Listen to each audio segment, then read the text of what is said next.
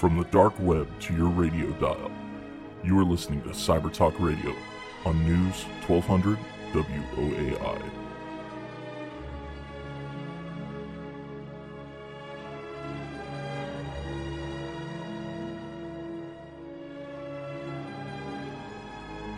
Welcome to Cyber Talk Radio.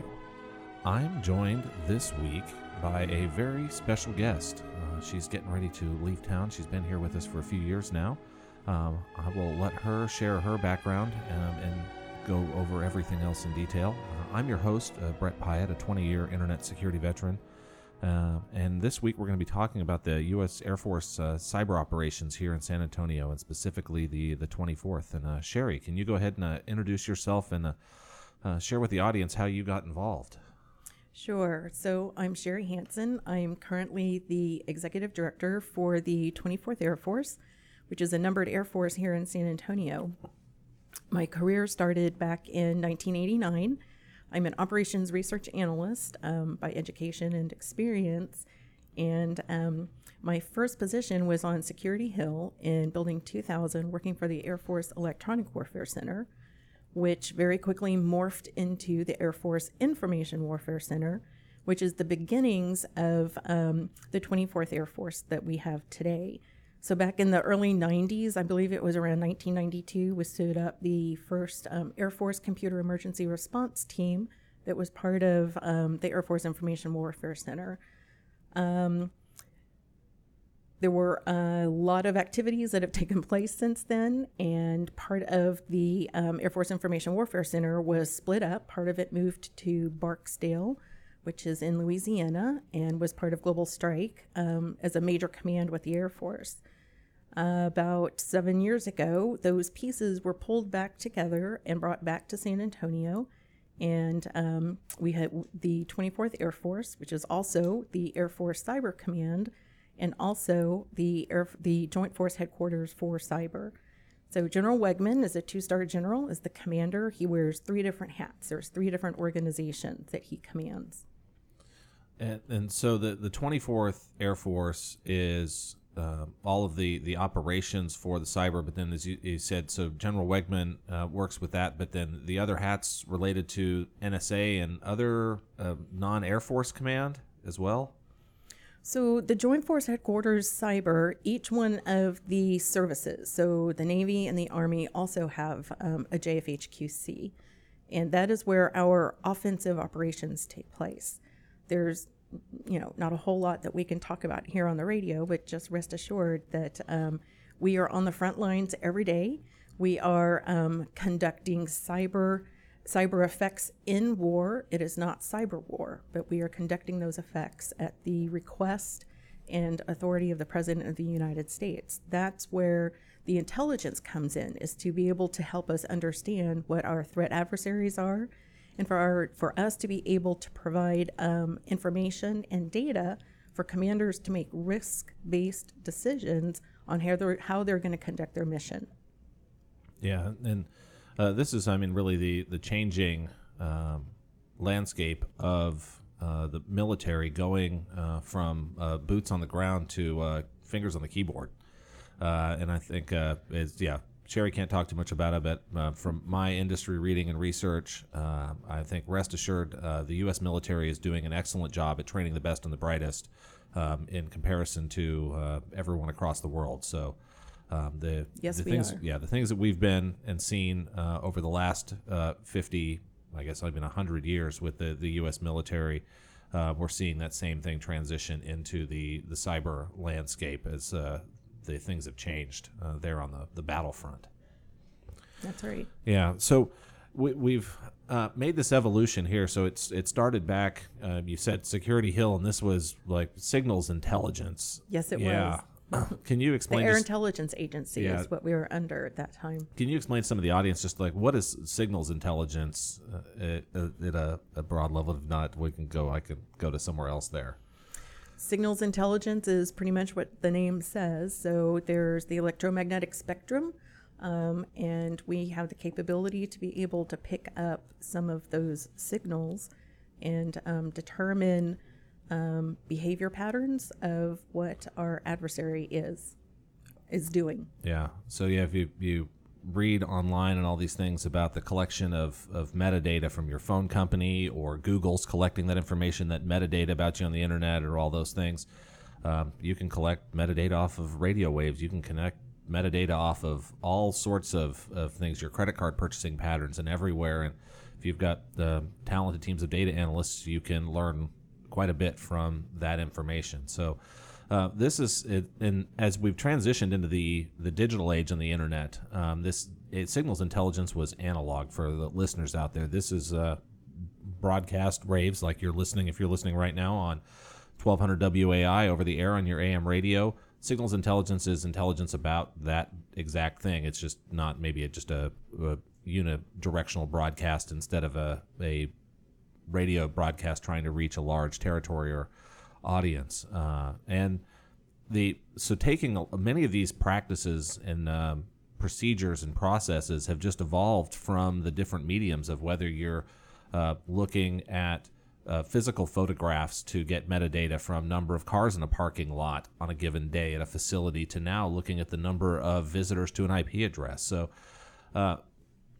it's interesting to see where, like, I think military and the government gets a little bit unfairly picked on, and sometimes from being slow to change and slow to evolve, and being behind the curve in some of these areas. But I really, it's interesting to me to see how well, from my perspective, we're doing on these transitions from the cyber. So that just the amount of training, where the people are going. We had on Tech Sergeant Diami Baker, who does cyber-specific recruiting for the reserves and for the Air Force here. So if you want to learn more about joining and getting involved in this mission, you can listen to our past episodes on iTunes, podcasts, Pocket Casts, or YouTube. And going through on this mission overall, so we've got the 24th Air Force here in town now. This signals intelligence has evolved into digital internet intelligence. And Major General Wegman was up recently with the Senate Armed Services Committee talking about some of this transition. Can you help share for our audience some of the things that are getting covered out there that we can go into?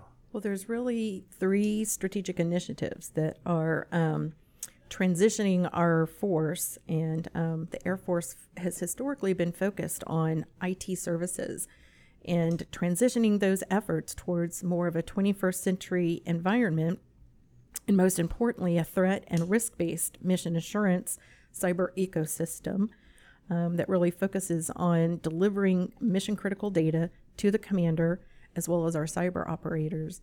So we have 3, I would say, pretty major initiatives that we're undertaking to help provide those capabilities.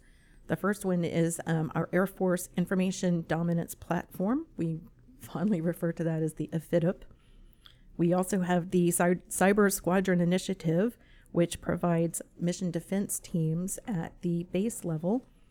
And we have something called the CROWS Office. That's the Cyber Resiliency for Weapon Systems that the Air Force Materiel Command has recently stood up, that has really helped us tackle our legacy systems, where we can try and bake cyber into some of the systems that are still under development. But probably our biggest challenge are our legacy systems. Some of them are still analog. Some of them are running operating systems that are no longer supported. So how do we be able to provide mission assurance for some of those systems? And I can go into more detail on those 3 if you would like.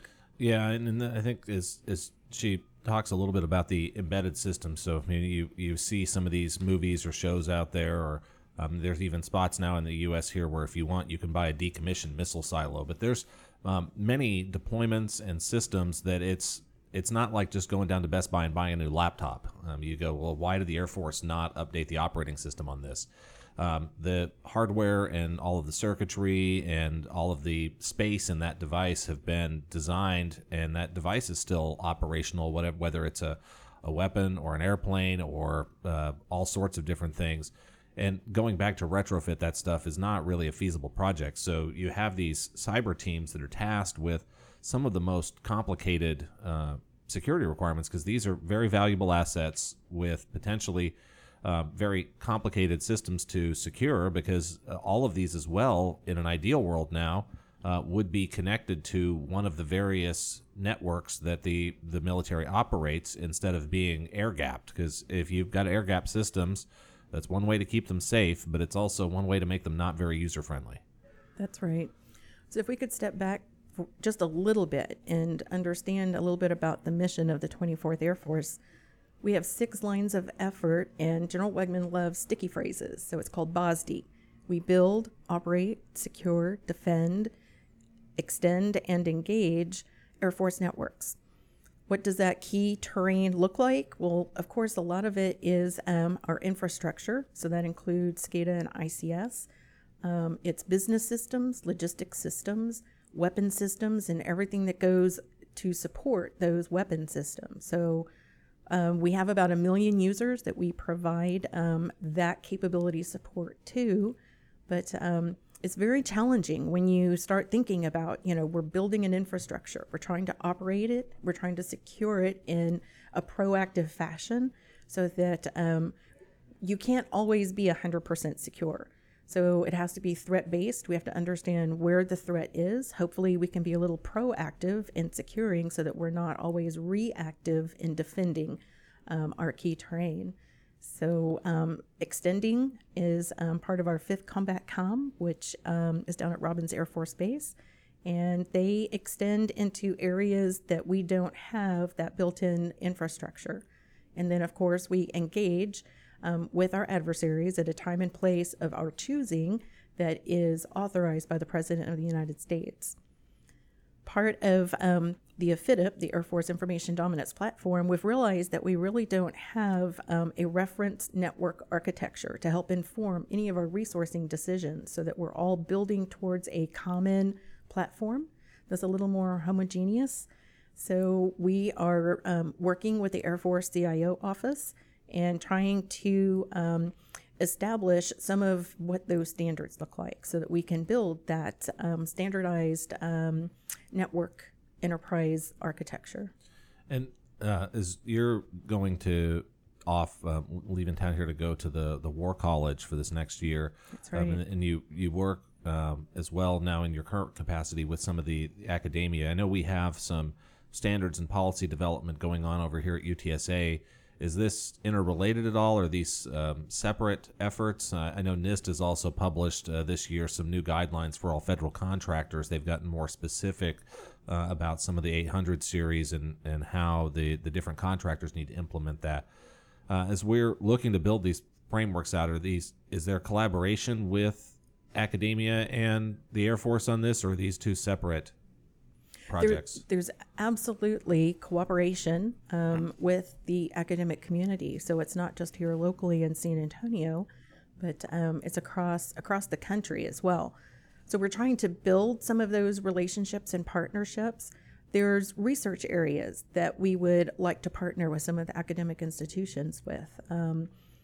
Right now, we do work with Greg White, and I forget the full name of it. It's the Computer Security Information Assurance program out at UTSA. Academia has almost as many acronyms as the do. military. Yes, yeah. We had Dr. White on the program talking about that as well. If you can pop into those past episodes on our website at www.cybertalkradio.com.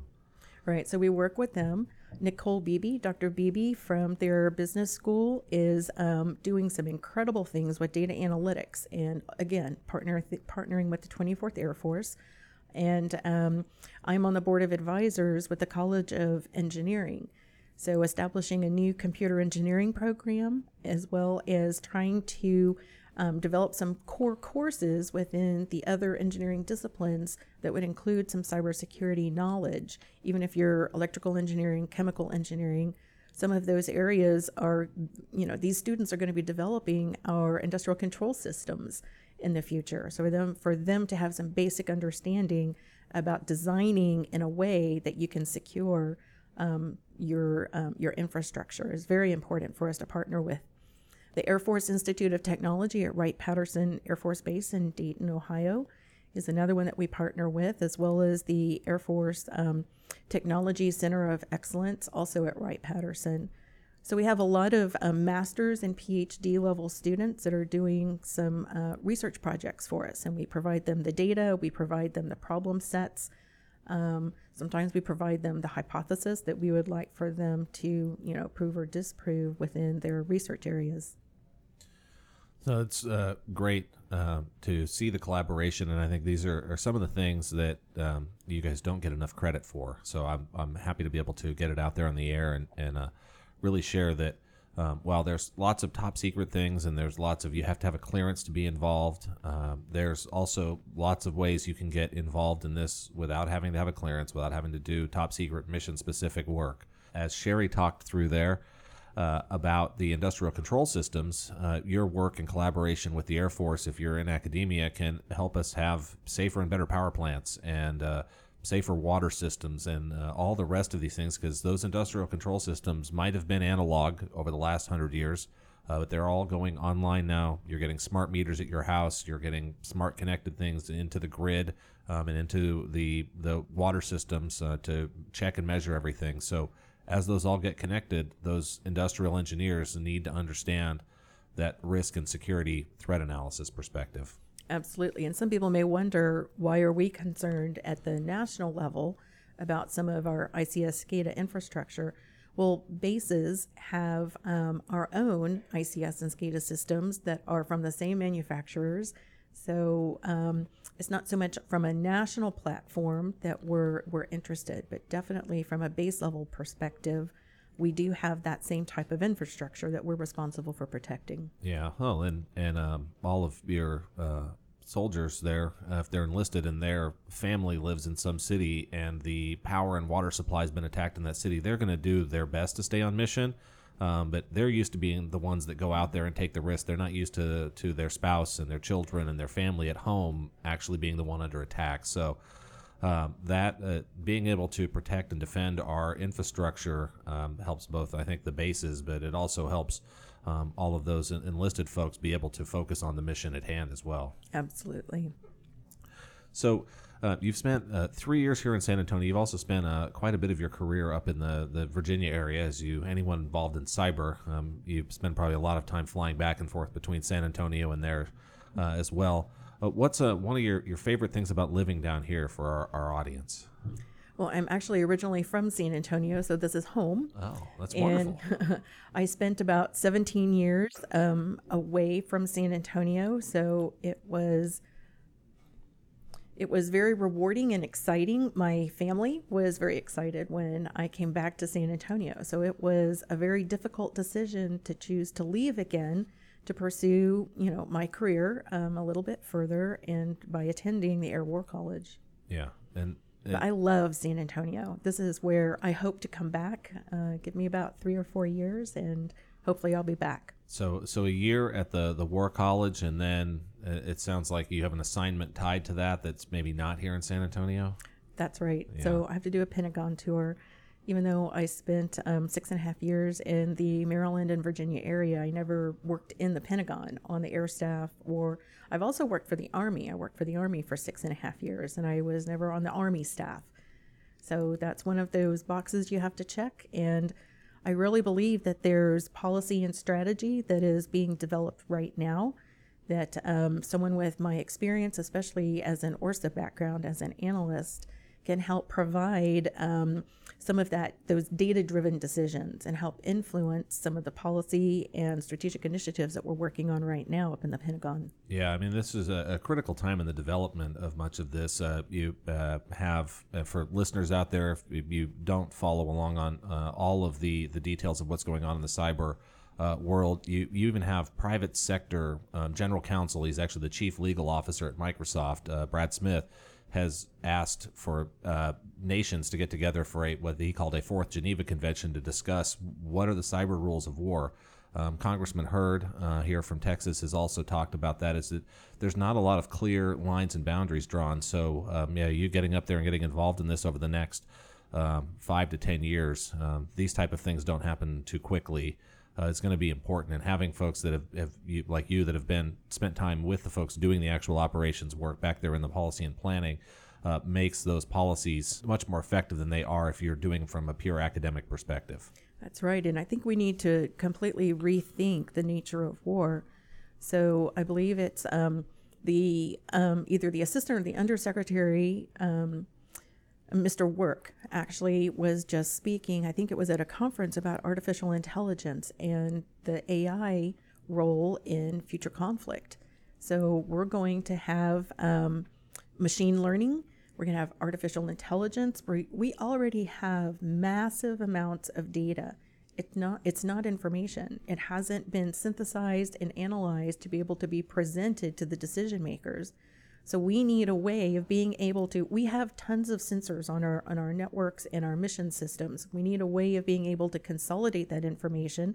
Big data analytics is a big common term right now, but so is artificial intelligence. And what roles do both of those capabilities and technologies have in the future of cyberspace operations for the military? Yeah, and that the data explosion is impacting businesses everywhere. You have some that are doing real well to take advantage of it now. At Rolls-Royce, in their aeronautic jet engine division's done an excellent job at this for a long time, where they've got sensors on all of their equipment, and that sends back after each flight, and they actually proactively will send parts out ahead of when the engine's going to have an issue with it. So they've been using that predictive analytics and big data in the sense on their down to the specific engines for years. There's a number of write-ups out there across the internet if you go look on what they've been doing. But we're starting to see this across many more things now as computing costs have continued to decrease, as storage costs continue to decrease on holding that bulk data. It now makes it feasible to analyze all sorts of things that were not feasible even just a few years ago. And everything has some type of 0 and 1 exchange these days. We talk about the Internet of Things, so it's just growing exponentially. The areas that we need to be concerned about. Yeah. So as we've got the Air Force 24th here in San Antonio, there's also a 25th that is related to cyber somehow, and we'll kind of maybe talk about this a little bit going into the break, and then after the break we will dive into some more of what the industry partnerships look like and more in detail about what's going on in the 24th and how our military is thinking about cyber. So the 25th here in town, what do they do, and how do you work with them as the 24th? So the 25th Air Force is an absolutely critical strategic partner in building our cyber mission force. So they are So 25th Air Force is responsible for global intelligence, surveillance, and reconnaissance. So they own what we call the iron. They own the aircrafts, whether they're manned or unmanned. But more importantly, they own the people and the analytics. So it's the analysts that are absolutely key to providing the intel and threat-based intelligence information so that as cyber operators, we can make risk-informed decisions as we're conducting those cyberspace operations. So the 25th Air Force is absolutely critical to cyberspace operations.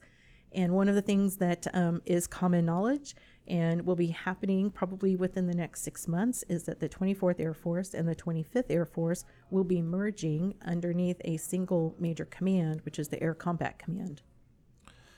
So, mergers and acquisitions, except that's right. Acquisitions of the military means different things. It means buying stuff. But yeah, so the merging and changing. We're going to go ahead and head into a bottom of the hour break here for news, traffic, and weather. You're listening to Cyber Talk Radio on 1200 WAI. I'm your host, Brett Pyatt, a 20-year internet security veteran, joined this week by the Executive Director of the 24th Air Force, Sherry Hansen. I understand civilian ranks to enlisted ranks, you're effectively a colonel? Correct. Yes. So the most senior civilian official in the 24th right now? Correct. Correct. So we will be back talking all about the 24th and related issues here after the break.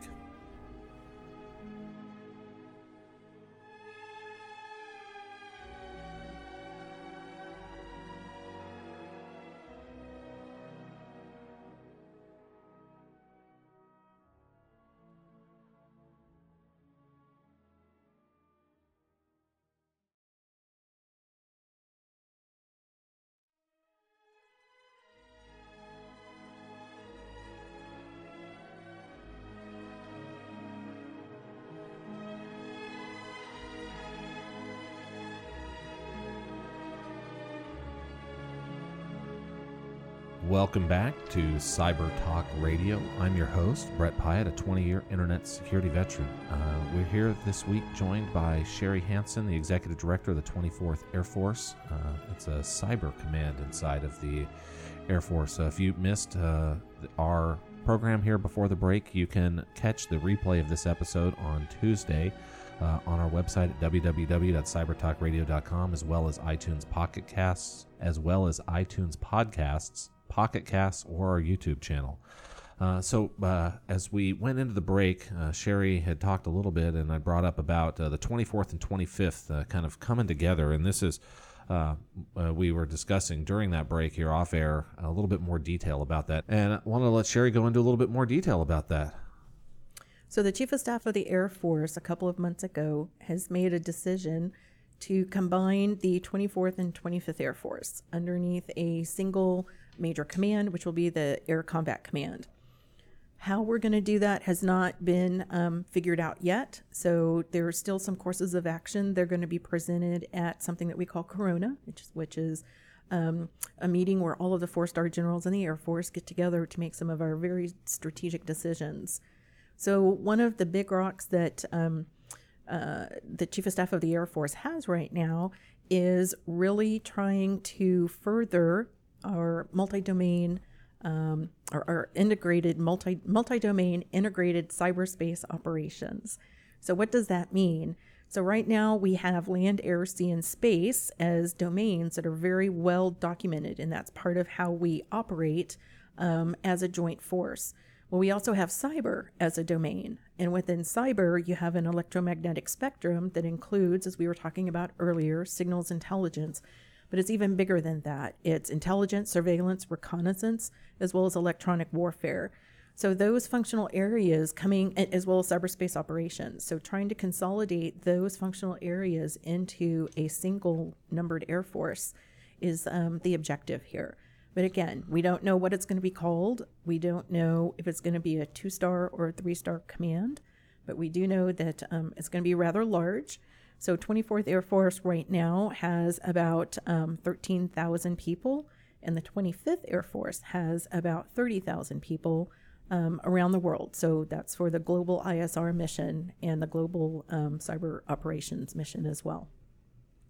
So that sounds like, as you talked about the million users overall in the Air Force there, those couple together will make up a good chunk of that. Yes, it will. So I think as many of our listeners may understand, but if the folks are on the program here for the first time, when they hear cybersecurity or all these cyber things, they think the hackers movies, they think computer science only. If I wanted to get involved in this, if I wanted a career in cyber, and you're not a computer programmer by trade, but you've had a career going all through this now for a long time. So can you help walk our audience through what are some of the career options and things for them if they're not in that computer programming, they want to be involved in cyber? And as we had talked, I guess things start and move from a tactical through to a strategic as your career progresses as well? For our senior leaders, yes, they typically will start out at a tactical level and then move to more of an operational level, and then the strategic level, which is where our policy and strategic decisions are made. So I would like to point out, though, that in order to serve, there's really 3 options. You have our active duty force. Actually, there's even more options than that. So we have our active duty force, which is officer and enlisted. So right out of high school, you can enlist in the Air Force, and they will test you, and then they will assign you to an Air Force specialty code to a specific functional area. Officers require that you have a 4-year degree, so you have to go to college, and then you can join our officer corps. But we also have our civilian corps. Again, we have career fields that have what we call a positive degree requirement, which means you have to have a 4-year degree. But we also have lots of options that do not require degrees. So most of the time when you talk about cyber operations, as you've already referred to, we think about our on-net operators that are trying to gain access into our adversary networks.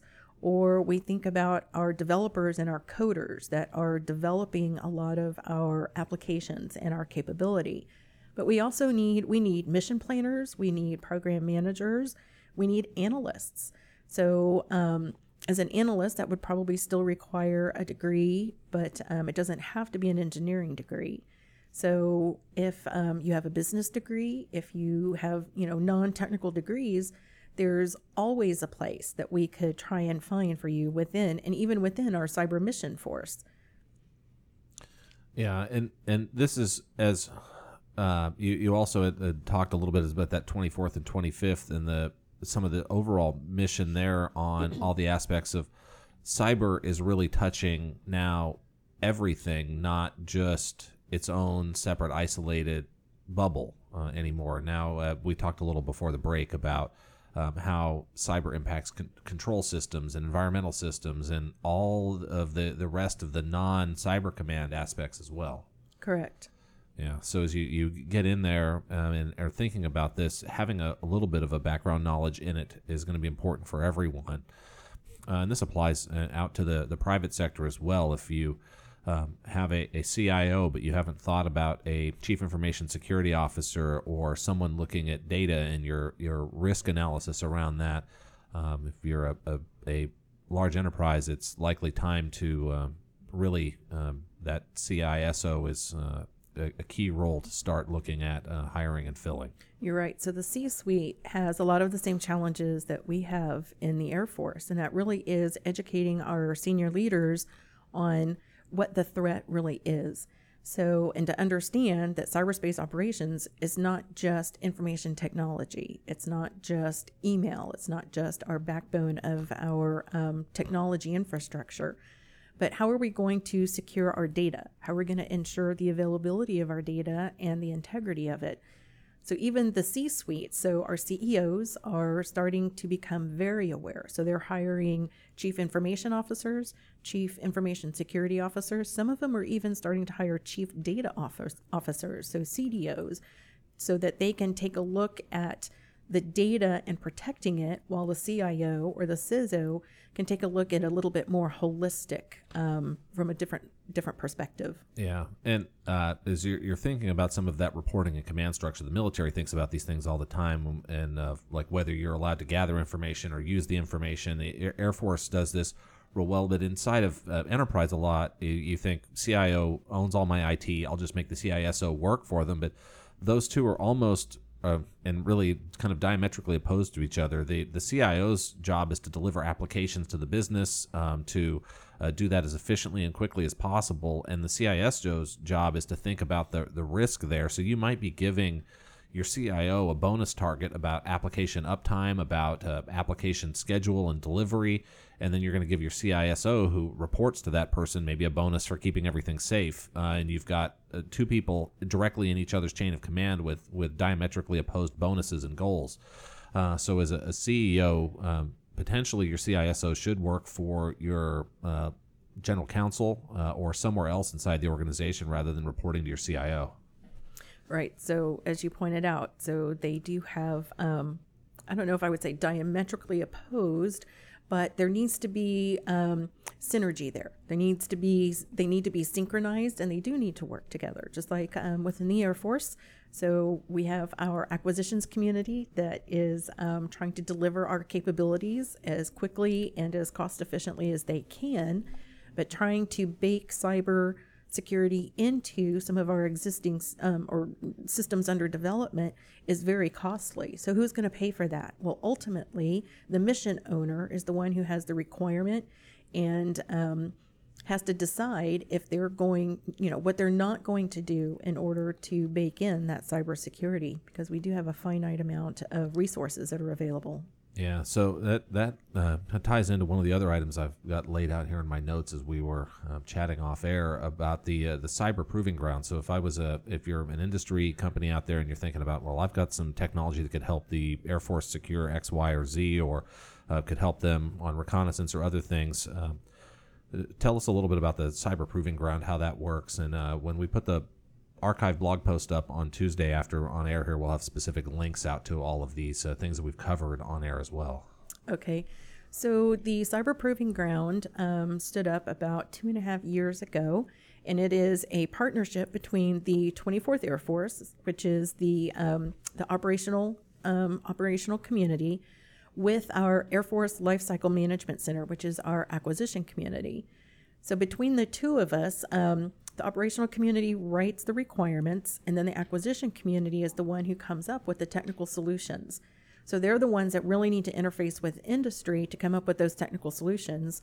But as the operational community, unless we're working with industry and some of our vendor partners, we don't know what the art of the possible is. So where do we need to be thinking about trying to increase our capabilities, either developing new ones or updating some that are existing? So we stood up what's called the Cyber Proving Ground. It's underneath our 318th Cyber Operations Group. So you can go to you can Google 24th Air Force, and on our front page, there's a link. I think it's in the upper right-hand corner where you can submit a form.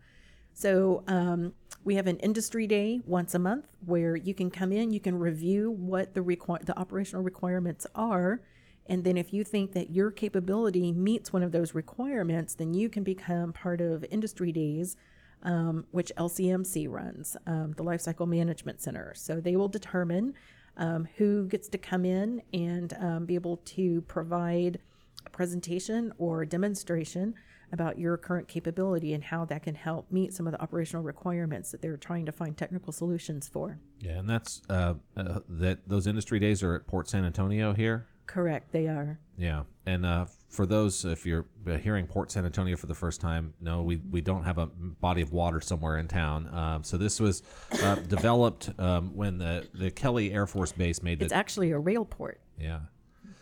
When the Kelly Air Force Base made a transition a number of years ago from being an active duty base, and they worked together back at this point in time, I think it was with President Clinton, to build out Port San Antonio there. And through that, there's been a really good public and private sector collaboration there to meet these mission requirements and to really develop both in the cyber, but there's also all sorts of aircraft maintenance and other things that goes on out at that facility now as well. So Port San Antonio is making a very deliberate effort to build a technology park. They actually just broke ground just a couple of months ago on a technology center, because the 24th Air Force, even though we say we're part of Lackland Air Force Base, Joint Base Lackland San Antonio, we actually are located on Port San Antonio. So the technology center is really walking distance from our operations center. Yeah, and you can walk to that operations center if you have a clearance. If you don't, you don't get to walk to the operations center. We can walk there. They can't walk to us. Yeah, and then if you want to learn a little bit more about Port San Antonio, we had Jim Persbach on the program, and you can look that up on our website at www.cybertalkradio.com. So out there, you have the Cyber Proving Ground, and this ties into, I think it was an acronym. The military has almost as many of these as the IT tech industry. So when you combine... Probably more. Maybe more. When you combine military and IT together, you get lots of them. So CRADA. So what is this, and how does this work for these industry partners in the Department of Defense or the Air Force? So the Cooperative Research and Development Agreement is something that it's a legal document that allows us to partner with industry partners and vendors, and we're able to provide operational data so that they can provide demonstrations for us, or they can fine-tune a capability that they're working on.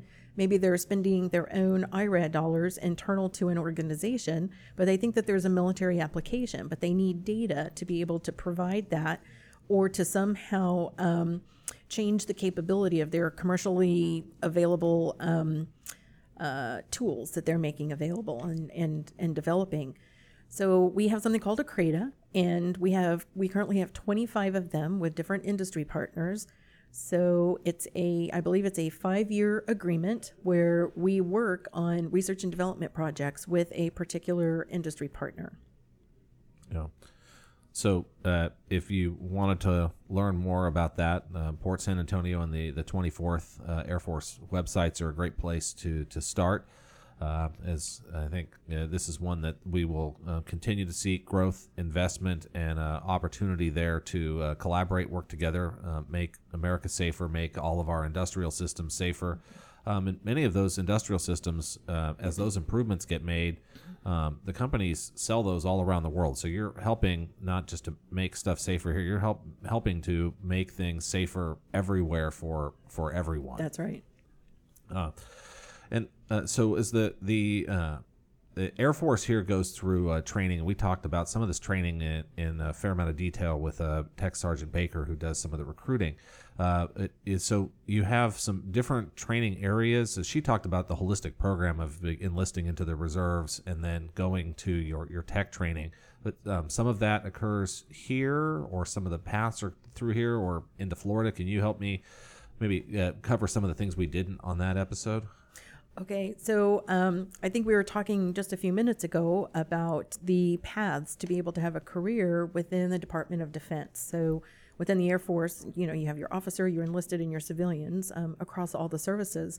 But let's not forget our total force partners as well. So we have reserve units as well as guard units that are absolutely integral to supporting our cyberspace operations, and especially in our operations center, they help augment when we are in the middle of exercises and different experiments.